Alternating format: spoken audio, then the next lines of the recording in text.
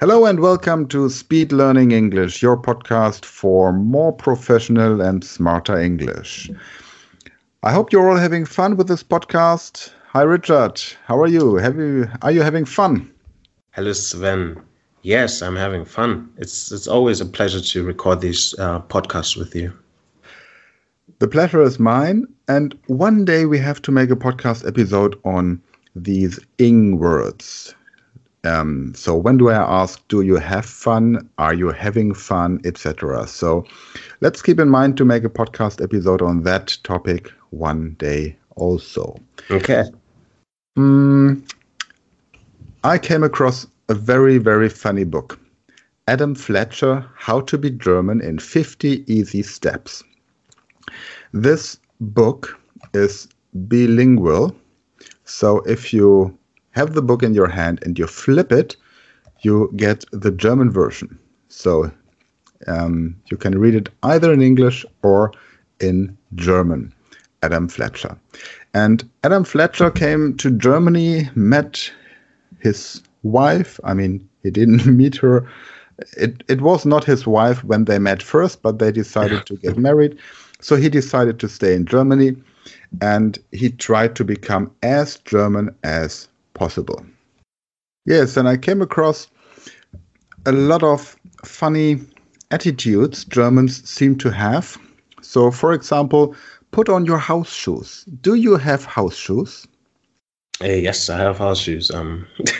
You have house shoes. You're so German. Why do you have house shoes?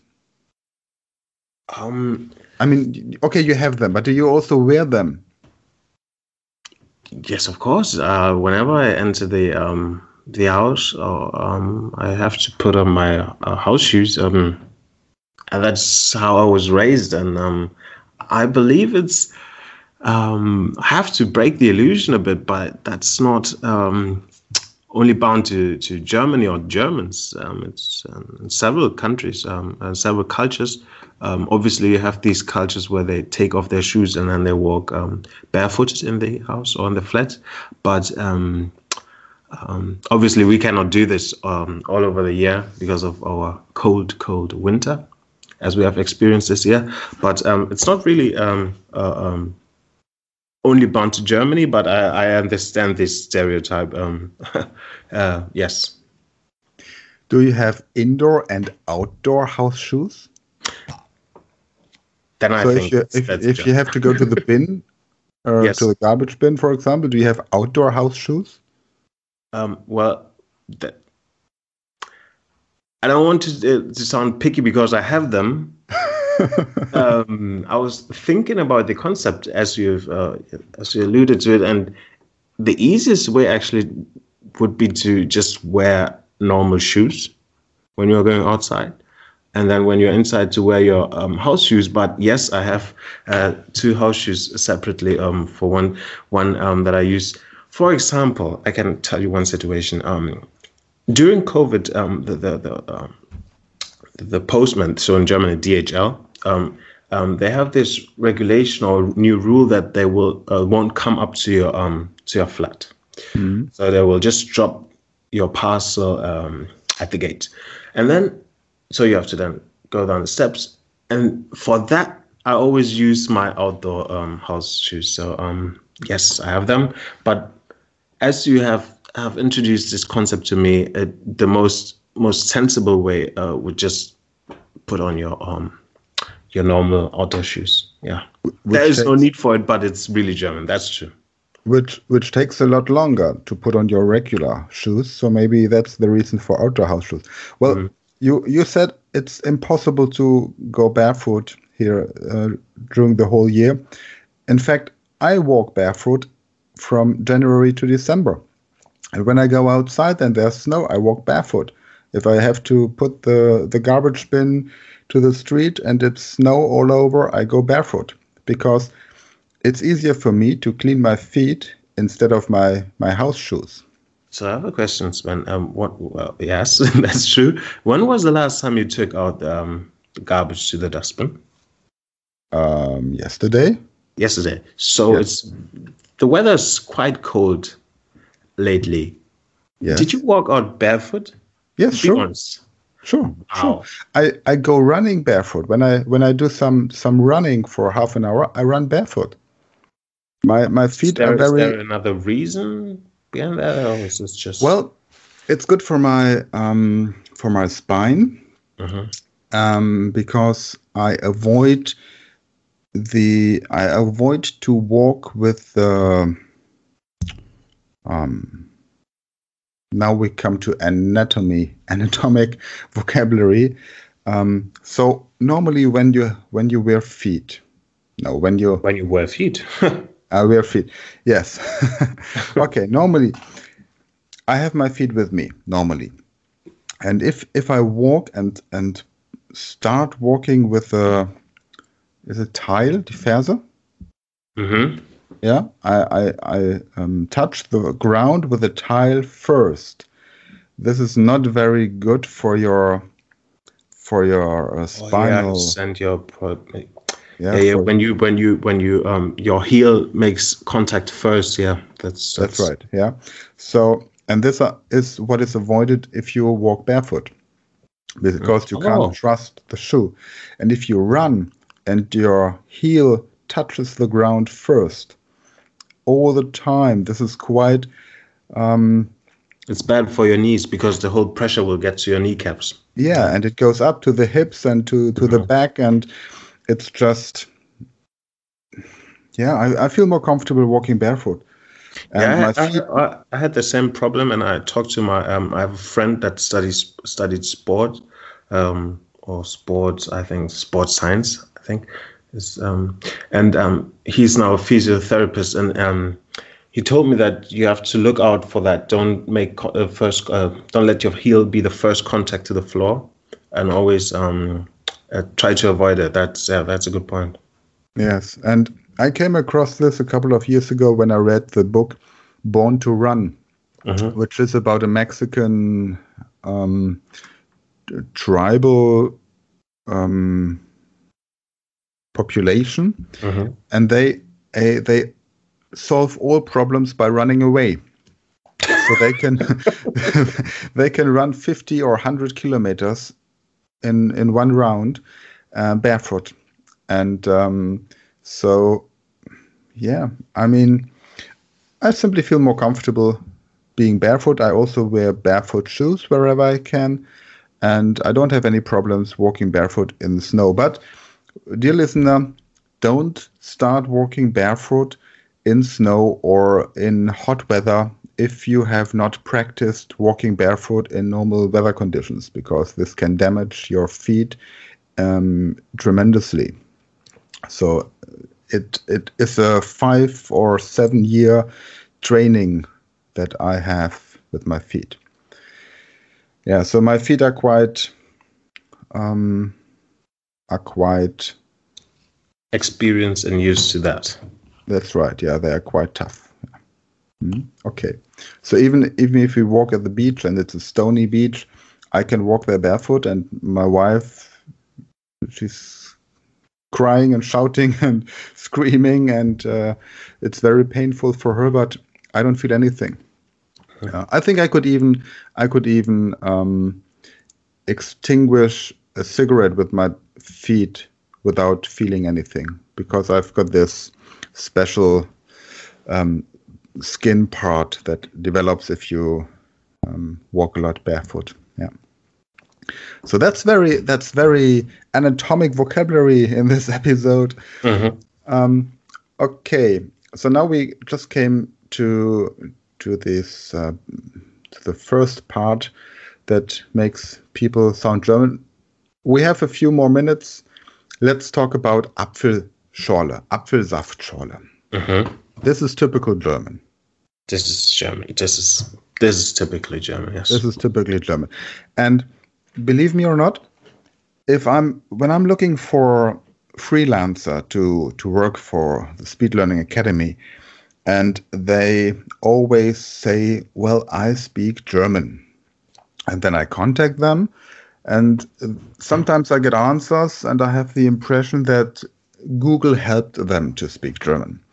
So I always ask them, well, tell me what is Apfelsaftschorle? And if they can explain what Apfelsaftschorle is in German, I know exactly that German is good enough to communicate in German, because then it's normal Germans living abroad somewhere in, let's say, India or Greece or wherever. Yeah, that's a good test. Yeah, that's right. So, Apfelsaftschorle, if somebody comes to Germany and wants to drink Apfelsaftschorle, this is sparkling water with apple juice. Now you have given your test away. But I have given you what? You have given the test away. Oh, yeah. One of your aspirants is listening. I explained it in English, so they have to translate it into German. Okay, yes. And the abbreviation that is commonly used by people is A-Saftschorle, which is a juice Schorle. How would you translate Schorle? There's no English translation for Schorle, is it? No, there's no English. But normally, when you use think of German phrases, there is English. Maybe. There's no translation for that. Let's ask Google. Hey Google, what is Schorle in English? Spritzer. Did you hear that? Spritzer. Yeah. Spritzer. That's funny. Spritzer. So you have to say spritzer. I mean, nobody will understand it. I'd like to have an juice spritzer. That's funny. We have to make sure that this spritzer will come into the Encyclopedia Britannica. Spritzer. Okay. Yes. I mean, this is great because it correlates with COVID-19 vaccinating. Yeah, we love spritzer. Yeah, we make a spritz tour to the vaccination center. Yeah. Okay. Now, let's continue with these how to be German things next week in the next episode. Just to have some ideas for you. The first one is watch Tatort.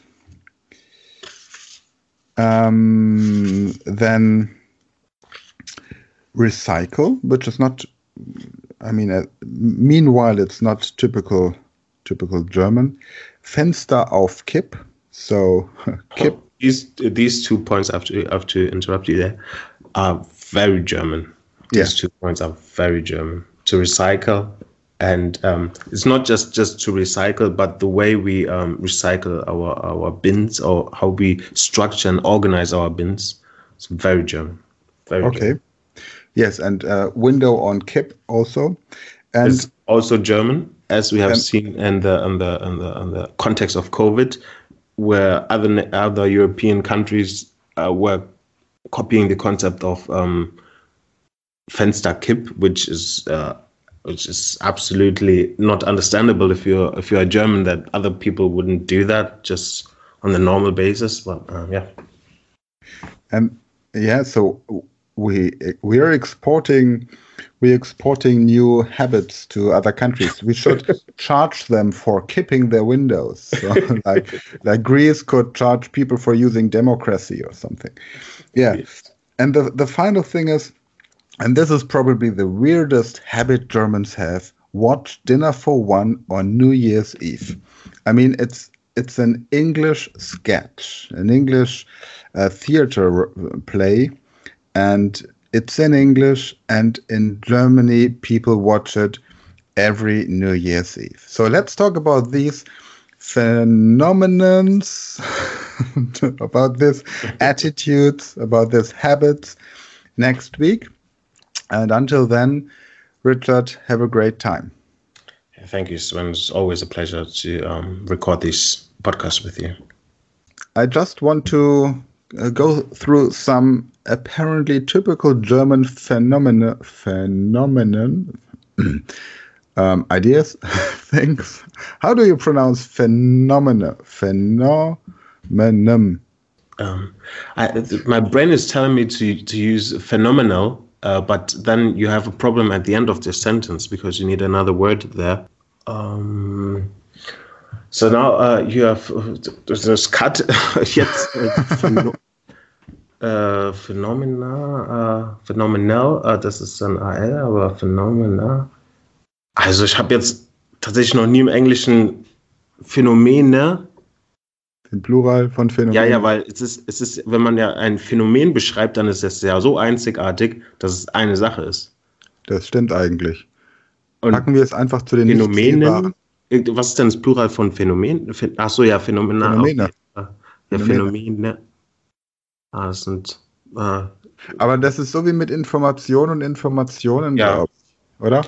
Also das ist jetzt, wahrscheinlich gibt es einen Ausdruck, aber ich benutze den nicht. Es ist einfach ein Phänomen. Ja. Dieses Phänomen. Wenn es ein Phänomen ist, ist es halt einzigartig. Ja, ein phänomenales Phänomen, diese Grammatik. Na gut. Okay. Dann. Und im Englischen doppelt man das nicht. Phenomenal, Phenomenon gibt es nicht. Okay. Dann lassen wir es weg. Weil das wäre ja dann wieder Double Down, würde man im Englischen sagen. Man versucht es nochmal zu sagen, obwohl es ja schon einzigartig ist. Ja, genau.